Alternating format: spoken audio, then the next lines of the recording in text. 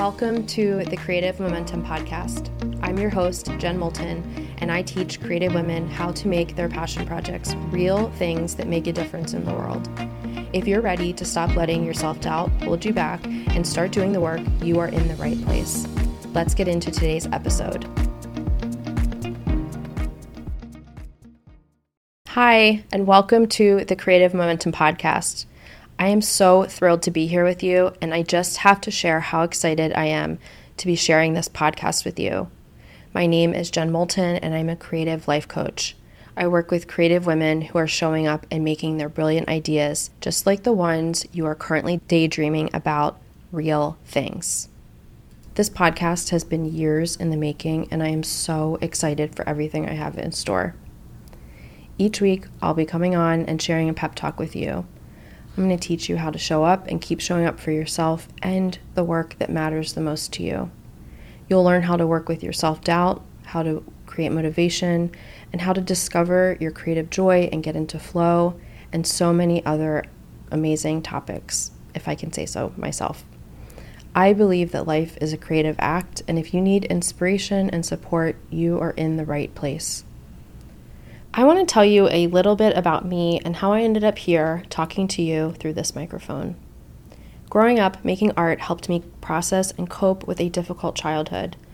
And again, in my early 20s, I returned to making art to help me get through my cancer diagnosis and treatment. 11 years later, I'm right here on my own creative journey, and I'm sharing what I'm learning along the way with you, which is my very favoriteest thing to do. I reached success, I put that in air quotes, as an artist. I was making modern heirloom jewelry for my clients. I loved the idea of making jewelry with them that was deeply meaningful and had some hidden design elements that only they would know about and that they would be able to pass on in their family for generations.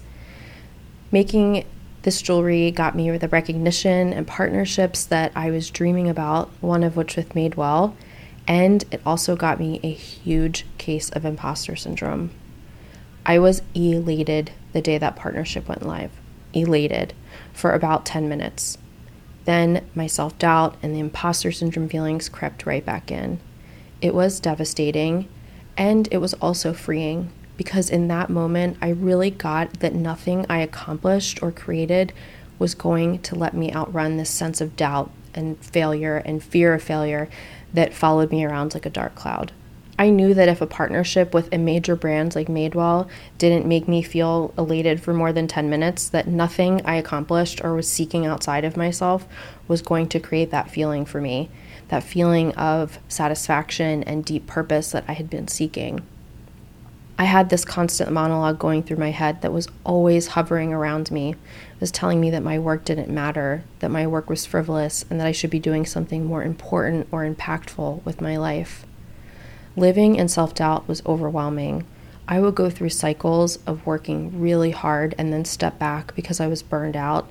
And no matter how hard I tried, I was unable to scale my business the way I wanted because I didn't trust myself enough to keep saying yes to new opportunities and keep trying and experimenting with new ideas.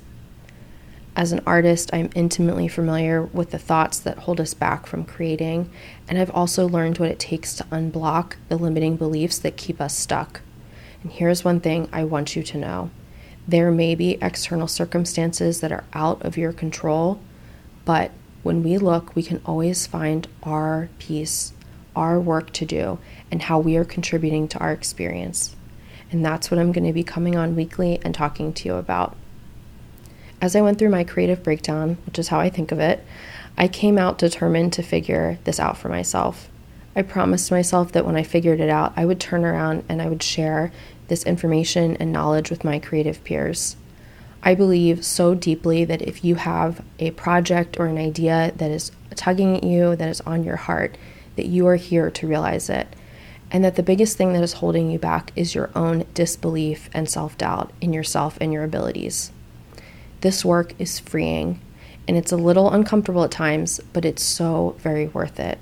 I would choose it 1,000 times over from where I was, which was lost, confused, and seriously suffering from not believing in myself. I truly believe that whatever is calling you is meant for you, and it's your job to become the type of person who realizes it, to develop the capacity to make your idea a real thing.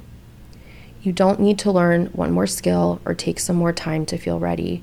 You have everything you need inside you, and you just need to trust that and take the next right action, the next step that you most likely have a hunch about and might be dismissing or trying to avoid doing. My passion is to help artists and creatives clear the mental drama and tap into the creative power that is already inside of them. In the coming episodes, I'm going to be talking about topics like the delay between effort and result, 3 steps to creating anything that you're currently thinking about, being a deep feeler, being a better friend to yourself, transformation, fear, and so much more. In each episode, I'll be giving you simple, practical advice that you can implement this week. I am so glad that you are here and that we get to walk our paths together. See you next time, same place. Bye for now. Thank you so much for listening today. If you want to learn my method for how to make your passion project idea a real thing, head over to www.jenmoulton.com/passion project and sign up to get the Creative Momentum Workbook so you can learn how to plan your passion project in 7 easy steps. See you next week.